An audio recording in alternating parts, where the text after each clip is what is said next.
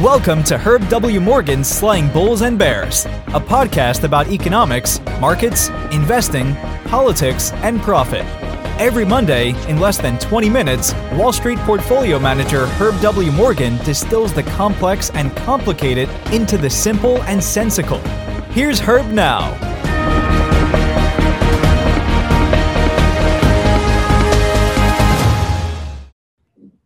Good morning, everyone. It's Herb Morgan, Senior Managing Director and Chief Investment Officer here at Efficient Market Advisors.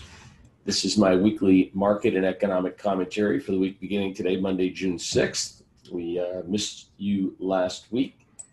We're going to start that over. There we go. Good morning, everybody. It's Monday, June 6th, 2022. I'm Herb Morgan, Senior Managing Director and Chief Investment Officer here at Efficient Market Advisors. This is my weekly economic and market commentary for the week beginning today, June 6th, 2022. As a reminder, this is available as a subscription free. You can get the weekly email with the slide deck that goes along with it, or you can simply listen on my podcast, Slaying Bulls and Bears. We make the complex and complicated simple and sensical. The presentation you're seeing and or hearing is designed for use whether you are a investment advisor or a investor. Nothing contained in this presentation should be treated as investment advice. There are no recommendations for the purchase or sale of any securities. Everything is for informational purposes only. Its adequacy, accuracy, and completeness cannot be guaranteed.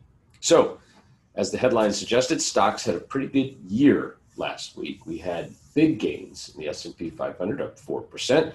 Mid-single-digit gains for a year would be okay by most of our standards. Mid and small cap stocks did even better, about 6%. International markets participated with strong gains from emerging markets as COVID restrictions began to ease somewhat in China, activity coming back to life in major cities like Beijing and Shanghai. The aggregate bond index was down a little bit last week as the yield on the 10-year U.S. Treasury approached 3%. Incidentally, up to 3% now this morning as I'm recording this message. The economic data, I'd say, was largely good. There was an absence of bad data, and somewhat for part of this is just stocks rallying off kind of a short-term technical oversold position. You know, as I've said all along, I'm not ruling out the possibility of a stronger slowdown or a recession in 23. I don't think we're going to see one in 22. Demand is just too strong. And we've got these supply chain issues. We've got the job openings issues. Hardly seems likely that we have a demand-based recession anytime soon. So let's get into that data. FHFA House Price Index rose a little less than expected, and I think that was welcome news because obviously that goes into inflationary expectations.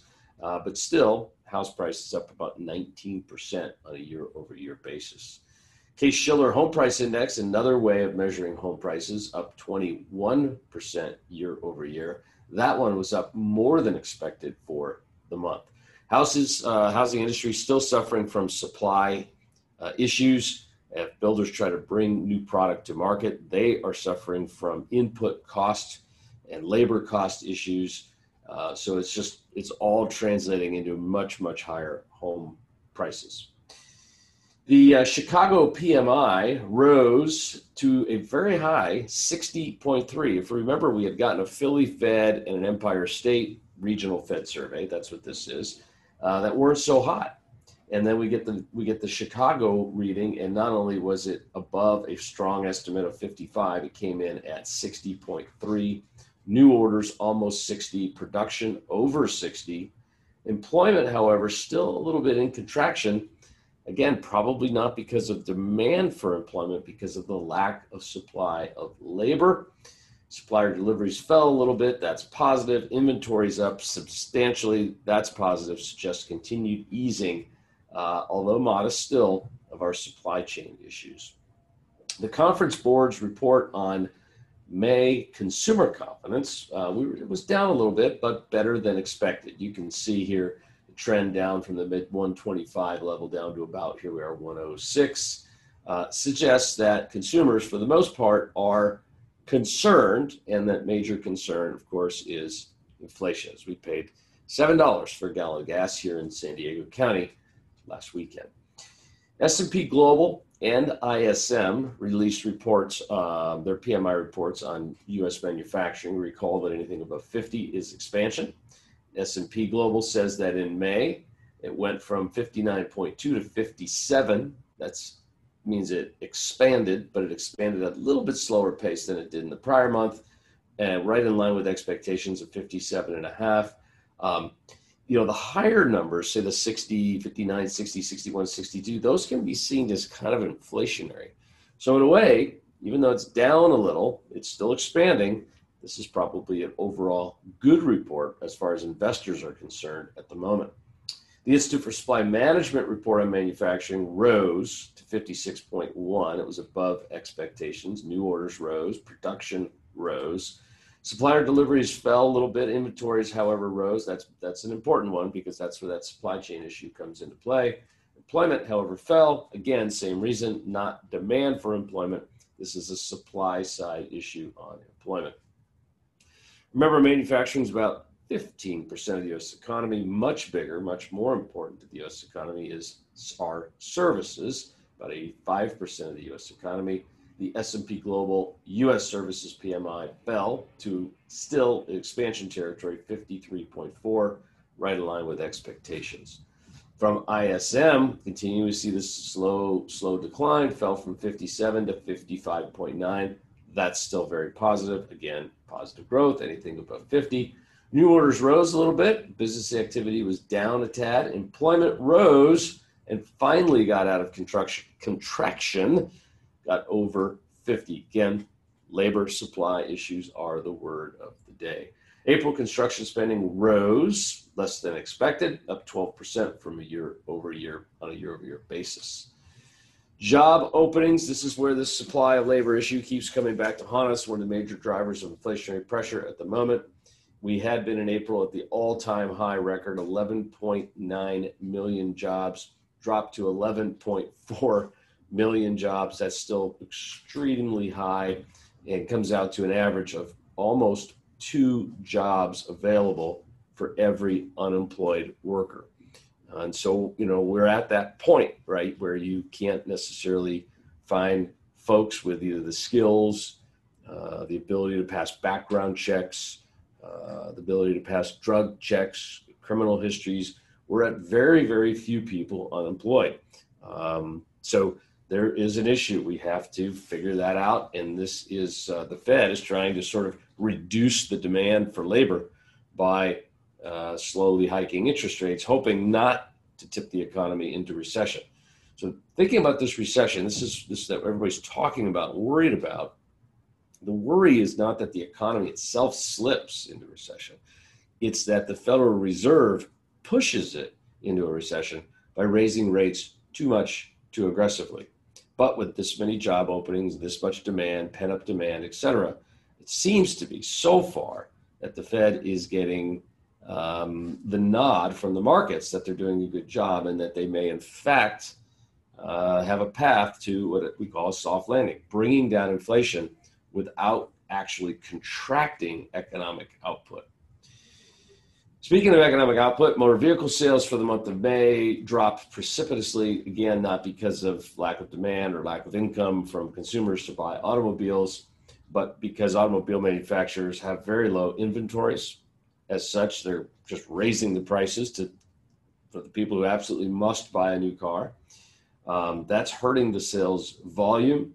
And the reason they have these inventory shortages is because they can't get the computer chips still to manufacture vehicles. I spoke to a auto dealer over the weekend, ran into him at the golf course and said, any end in sight? What's it looking like? And he told me that at the moment, no, they are still looking for cars and computer chips, and they're a sizable family of dealerships out here on the West Coast. Initial claims for unemployment dropped back to 200. Remember, anything below 300,000 for the week is a healthy labor market. Getting all the way to 200 is extremely healthy, if not tight. And this was the big one, the weekly report on continuing claims for unemployment. That's the people in the country getting unemployment on a continuing basis is the lowest it's been in 50 years. And of course, the population is much larger than it was 20, 30, 40, and 50 years ago. So it's the lowest in absolute terms, and it's certainly the lowest as a percentage of the working age population in the United States. That's a remarkably strong economy. So it seems foolish to call for recession at this point. It does seem that the market can tolerate Fed rate hikes for the foreseeable future. Okay, so we got both the ADP report and the Government's Bureau of Labor Statistics report on employment. First one was the ADP report. It came out and they were looking for 300,000. We got 128. That's the lowest month of the recovery. They revised down April, and small companies lost about 91,000 jobs.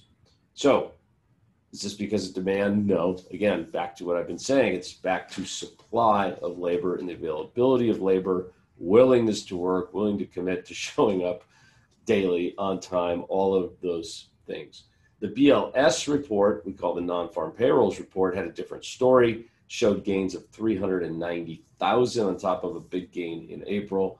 Here, leisure and hospitality added 84,000, retail down a little bit, unemployment rate unchanged, and just a little bit of a tick up in the participation rate. So a little bit of a conflicting message from those two. Neither one of them was an absolute good or bad sign for investors. What we want to know as investors is we want to know, is the Fed taking steps? Yes. Are they taking the steps that could potentially be too much? Could they make another policy mistake? We don't know at this point. Productivity is down and labor costs are up. That just means because labor costs are up, productivity is down. So the question is that going to end up hurting profit margins, therefore having to revise down earnings estimates for companies? Therefore, will the price of the stocks go down in our portfolios? So far, this graph here shows that the S&P 500 earnings estimate, forward earnings estimate for $227.95 a share right now is not going down despite the higher labor costs. Could be because demand is so strong in the back end, companies are still able to push through the pricing. But stocks have gone down anyway, for fears of recession and realization of higher interest rates. The Fed has increased interest rates, so the green line represents the PE multiple of the S&P 500. It's down to 18, which seems very fair and close to being in line with the 10 and 20-year average. This graph is from this morning, where we were up pretty big, about 54 points on the S&P, as I grabbed this screenshot for you. But we are not seeing these estimates come down. It's something people keep talking about, they keep being fearful of because of the input costs going up, especially labor, but the earnings estimates are just not coming down. We are through earnings season for the first quarter, and we will begin earnings season for the second quarter in about 4 weeks from now, so in early mid-July. We got factory orders for April. They were up a little bit less than expected after a big gain in March. Back out transportation, still up. If you see this factory orders thing, one of the things that I think is interesting about it is that it's a volatile series normally. You can see a lot of down months, down and then up and down and up. Since the reopening after the pandemic, it's been almost exclusively up. That's a very unusual pattern. It shows the underlying strength and growth of the U.S. economy. So looking forward over the next month, I think it's going to be kind of quiet, to be quite honest with you here. I think we're seeing China COVID cases are dropping. Restrictions are being eased. As such, China market has been rising. As you know, we have a position in a China ETF. We purchased it in late January 20th for most accounts. It was down. It's down quite a bit. It seems to be rallying back up at the moment, and it seems to track along with those COVID cases. So we think that's probably a trend that's likely to continue. Friday this week, we've got the U.S. CPI report. I think this is the potential. I'm not saying it is, I'm not high level of confidence, but I think it has potential to be a little ugly. The consensus is that the month-over-month CPI gain is going to be 0.7% versus the prior month was 0.3%. I think that could bring the year-over-year number 8.2, 8.3, and coming base effects for the next couple of months are going to make it ugly still. I know I called peak inflation back in March. It's close. It could be pushed out to September right now. This report this week, and if it blows it to the upside and it's really high, then I think the markets could react negatively because it means the Fed's going to keep raising rates more. If it's modest to in line, the markets might say, okay, that's fine. The Fed's going to do 50 in July, and then maybe September could drop down to a 25-point hike. So biggest news I think we've got coming up here is this. In terms of earnings, no big S&P 500 names this week. I mean, not consequential. There's three. There's Smucker's, Campbell's Soup, and Brown-Forman. So none of the big tech names, et cetera. Tech's really rallying this morning. The other thing that's out there right now is the administration's talking about trying to figure out a way to give $10,000 per student debt, just basically wipe this debt off. I don't think it would be legal. I'm not a judge, but I do think if they try that, it would be challenged in court. It would go for a long time and they would likely lose. But if they do that, that has the same effect as, a couple of $100 billion fiscal stimulus, right? It's the same as giving checks to people. Somebody has a $50,000 student debt, you knock it down to 40, their payment goes down, therefore they have more disposable income. This would be a classic stimulus at a time where you have inflationary pressures and you're trying to actually cool the economy. This would not be a wise move at this point from a stimulus perspective. And then finally, we have earnings season coming up in July. No big economic data scheduled this morning. As I said, markets are rallying. Trade deficit, which has been extremely high because obviously petroleum imports on Tuesday, along with consumer credit, wholesale inventories, weekly claims, and as I mentioned, Friday, it's really all about the CPI report on Friday. Thanks for tuning in, everybody. We'll be back to you again in 1 week.